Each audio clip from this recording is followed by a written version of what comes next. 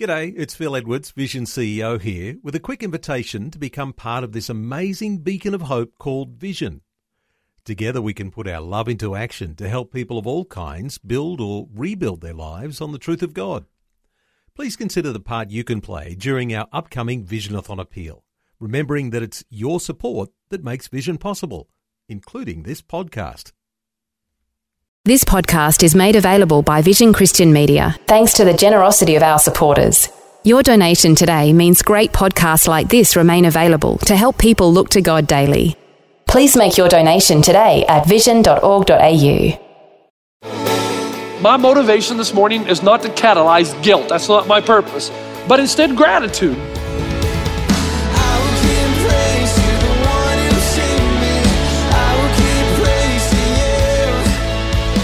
Hi, and welcome to Today with Jeff Vines. Today it's a new message called When God Exits. Pastor Jeff is shining a light on the Western world and how much we have in terms of opportunity and monetary wealth. But is this a direct result of our attitude towards God? What if only a small segment of the population turns their heart toward God? Will God bless a nation like that? Blessing both the righteous and the unrighteous at the same time? And third, how many souls meet the quota before God turns the tide and heals this land?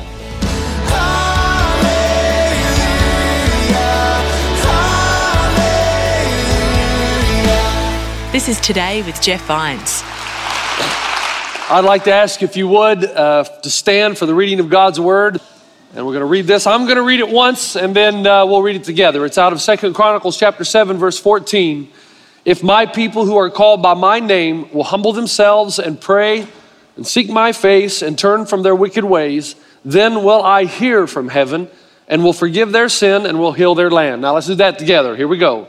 If my people who are called by my name will humble themselves and pray and seek my face and turn from their wicked ways, then will I hear from heaven and will forgive their sin and will heal their land. Okay, you can be seated. For those of you who've known me for a while, you're wondering why this is here, the pulpit. It's here because this is a little bit more of a formal day for me. I have a great respect for this country. I've said when I'm injured or I bleed red, white, and blue, and that I am an American all the way through. And I'm convinced that this 4th of July weekend, there are going to be many pastors bringing sermons from the pulpits of this nation who are going to talk about the horrible situation America is in. And I will confess there are some things that are true about that. The jobless rate is forever on the increase, and the economic situation is entering the realm of that old classic cliche that it's probably going to get worse before it gets better. However, as someone who's lived outside of the U.S. for most of his adult life, I can tell you America is the greatest country on the earth. When I see some of these men and women who serve our country in the military up here on the stage, there's a sense of awe and respect. They remind me that this country is worth fighting for.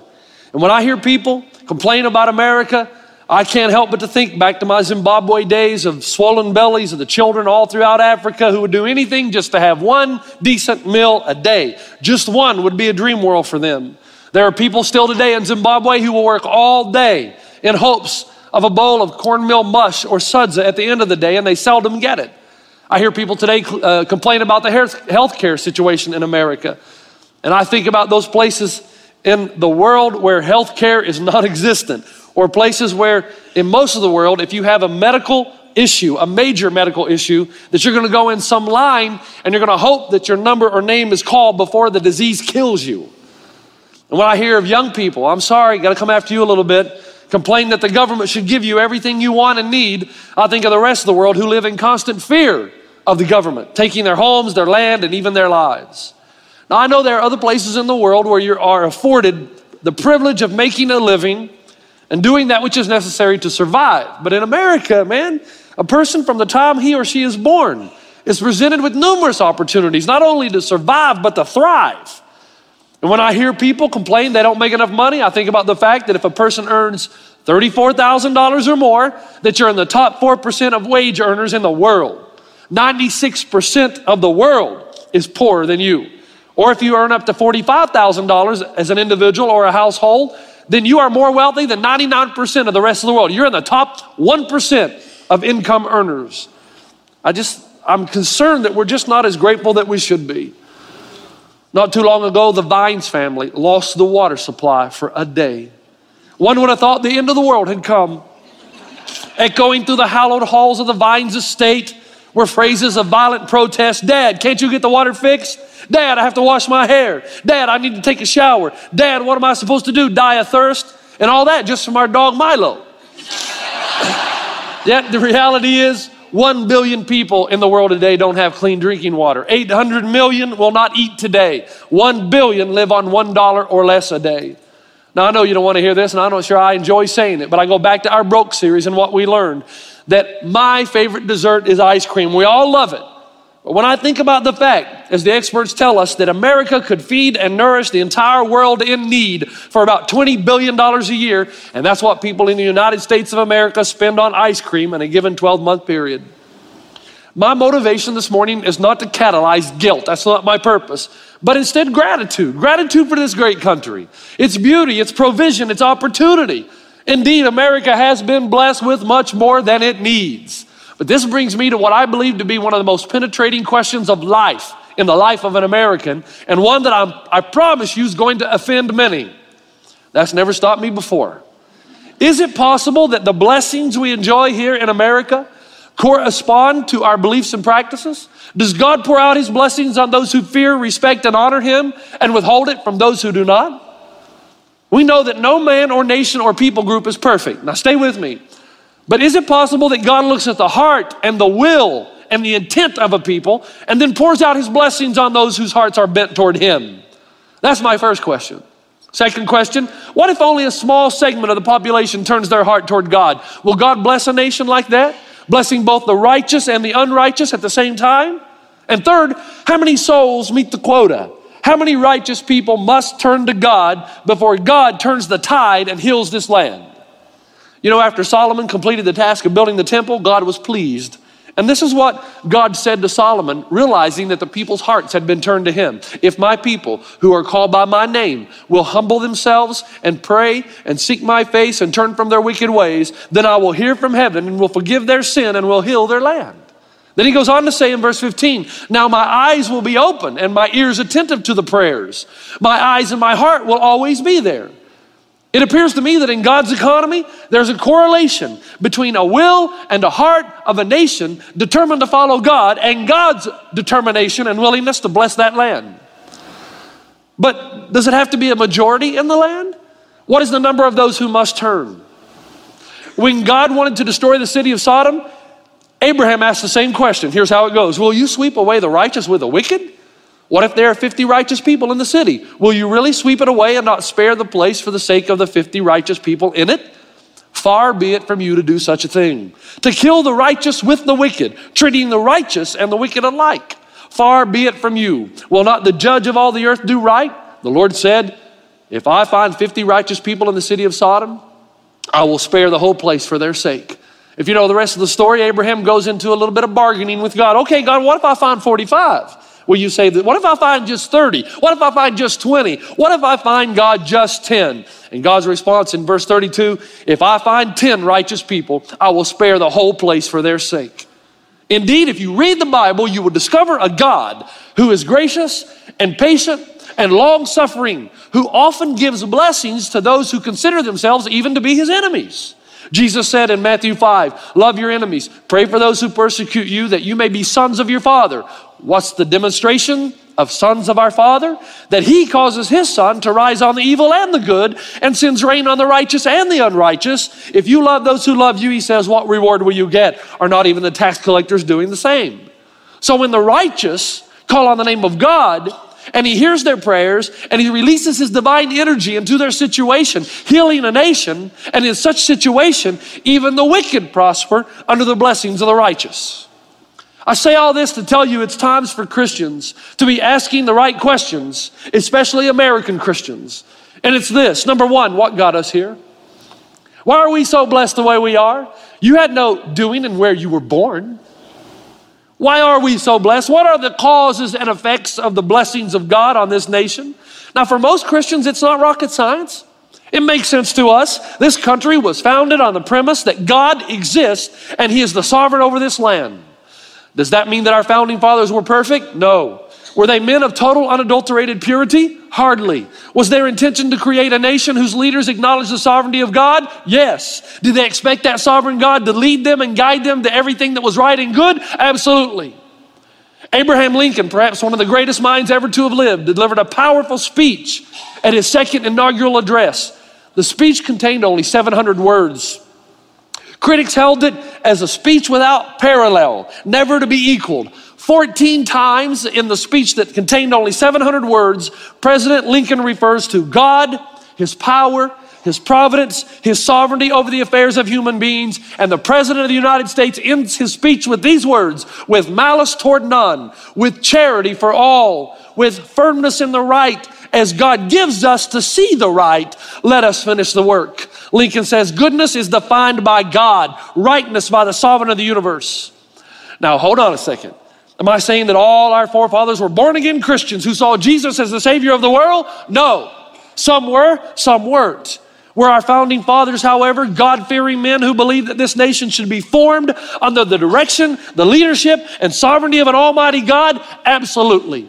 That clear understanding alone prompted the words "under God" to be added to our nation, or one nation under God, in our nation's pledge, and the words "in God we trust" to be placed on the most popular form of governmental literature, money, in 1952 and 1954 respectively. This is Today with Jeff Vines. The message, When God Exits, is about either the blessings from God or the apparent abandonment by God experienced by different countries around the world.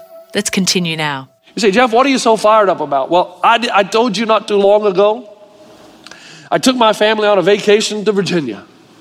Monticello or Monticello, depending on what area in the country you're from.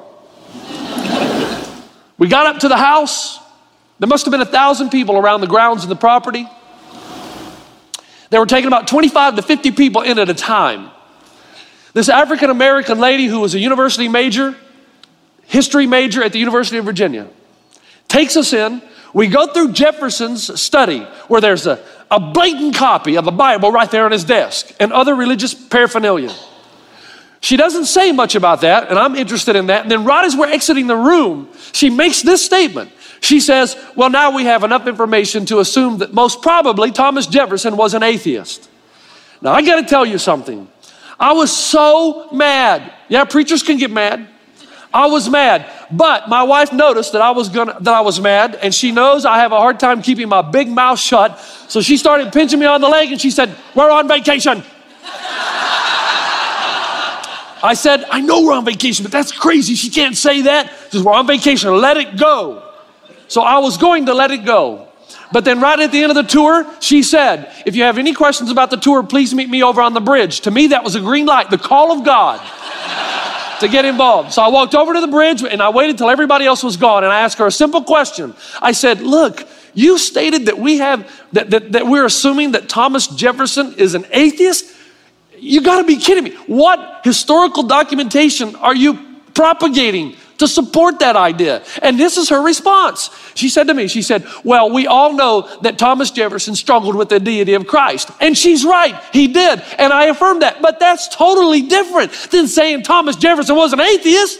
And I said that to her, and I said, "What proof do you have?" She said, "I don't think I really need to present any," and walked away.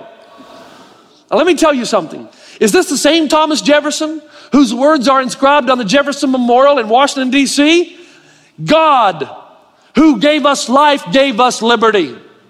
And can the liberties of a nation be thought secure when we have removed their only firm basis, a conviction in the minds of the people that these liberties are a gift from God, that they are not to be violated, but with his wrath? Indeed, I tremble for my country when I reflect that God is just and that his justice cannot sleep forever. There's too much information from the past that supports the present conclusion that many of our founding fathers, they looked to God for leadership, for direction, and they deeply believed that it was his positive hand of providence upon this land that inevitably would make America succeed. For example, in 1837, at the age of 69, John Quincy Adams delivered a 4th of July speech on this weekend at Newburyport, Massachusetts. This is what he said: "Why is it that next to the birthday of the Savior of the world, Your most joyous and most venerated festival returns on this day, the 4th of July. Is it not that in the chain of human events, the birthday of the nation is indissolubly linked with the birthday of the Savior? That it forms a leading event in the progress of the gospel dispensation? Is it not that the Declaration of Independence first organized the social compact on the foundation of the Redeemer's mission on the earth? That it laid the cornerstone of human government upon the first precepts of Christianity? Benjamin Franklin, during the Constitutional Convention of 1787, said, God governs in the affairs of man. And if a sparrow cannot fall to the ground without his notice, is it probable that an empire can rise without his aid? We have been assured in the sacred writings that except the Lord build a house, they labor in vain that build it. I firmly believe this. I also believe that without his concurring aid, we shall succeed in this political building no better than the builders of Babel. And then John Hancock, on April 15th, 1775, during a day of fasting and humiliation and prayer with total abstinence from labor and recreation, proclaimed on that day, April 15th, that in circumstances as dark as these, when America was struggling, it becomes us, as men and Christians, to reflect that whilst every prudent measure should be taken to ward off the impending judgments, at the same time, all confidence must be withheld from the means we use and reposed only on that God rules in the armies of heaven. And without his whole blessing, the best of human counsels are but foolish. John Hancock is saying, on our best day, when we make the greatest of decisions, even then we still need the sovereign, providential hand of God the Creator. And Patrick Henry, in his last will and testament, left this to his children. This is all the inheritance I can give you. The religion of Christ can give them one which will make them rich indeed. Our fathers were not perfect. They made mistakes, but were their hearts and wills bent toward God? Yes. Did they respect the sovereign of the universe and desperately seek his wisdom, guidance, and direction? Absolutely. Is this why America has been blessed? With all the mistakes we have made as a country, has our fear and respect of the Creator God spared us from so much that the rest of the world has seen? Has God answered our prayer? Has God shed his grace on thee? And God said, if my people who are called by my name will humble themselves and pray and seek my face and turn from their wicked ways, then will I hear from heaven and will forgive their sin and will heal their land. Yeah, I'm concerned about the same things you are. I'm especially concerned about what's happening in the halls of academia across this land. And I want you to know, parents, I'm committed to your graduating seniors. 2 Wednesday nights ago, I stood on this stage and I specifically addressed the graduating high school seniors. I spent about an hour and a half preparing them for what they're going to face when they go to secular colleges. Now, I'm not saying that we should stop going to USC, UCLA, Cal Poly. Yeah, let's go. In the name of heaven, let's go out as Christians and be a light shining in the darkness. But you better make sure your high school students prepared. If you're not, they're going to get blindsided and blown out of the water.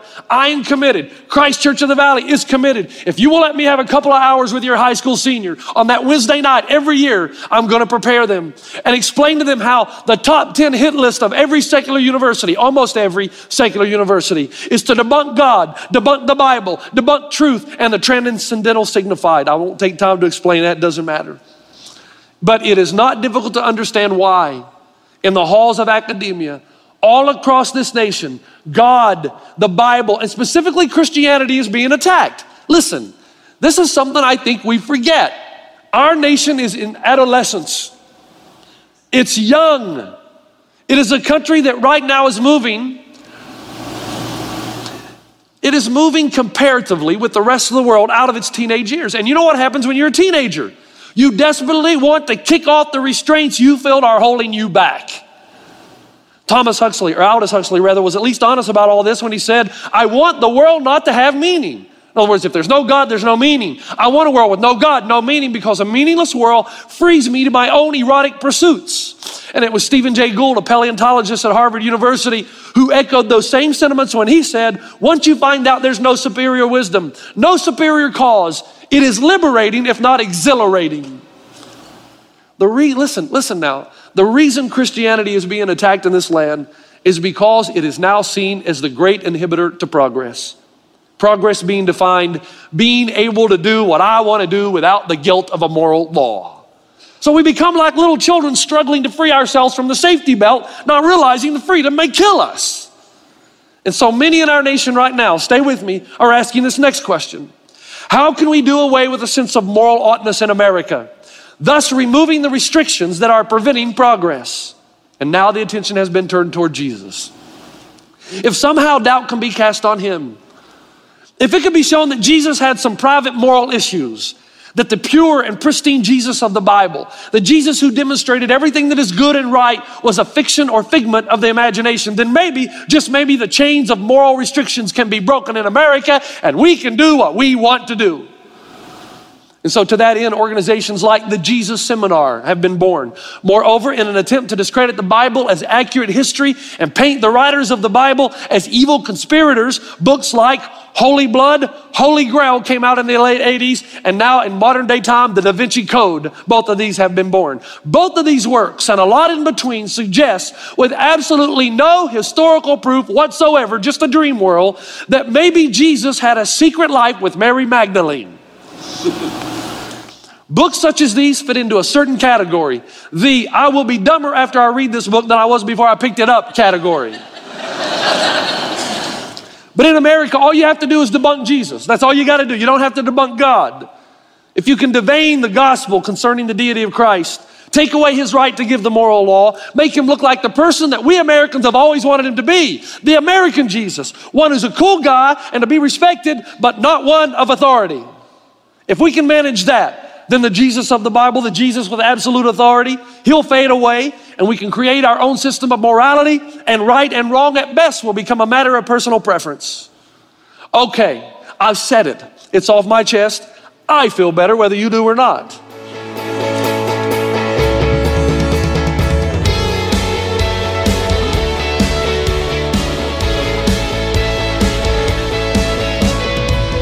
Thank you for joining us on Today with Jeff Vines. We'll continue When God Exits next time as Pastor Jeff speaks about the founding fathers of America and whether their commitment to forming a God-honouring nation is the reason for America's wealth and opportunity. God is not waiting on the secular humanists to repent. He's waiting on the church to repent and to be the true church.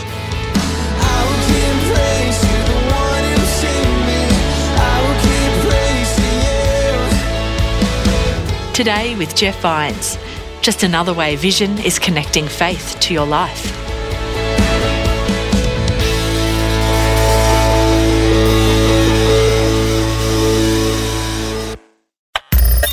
Thanks for taking time to listen to this audio on demand from Vision Christian Media. To find out more about us, go to vision.org.au.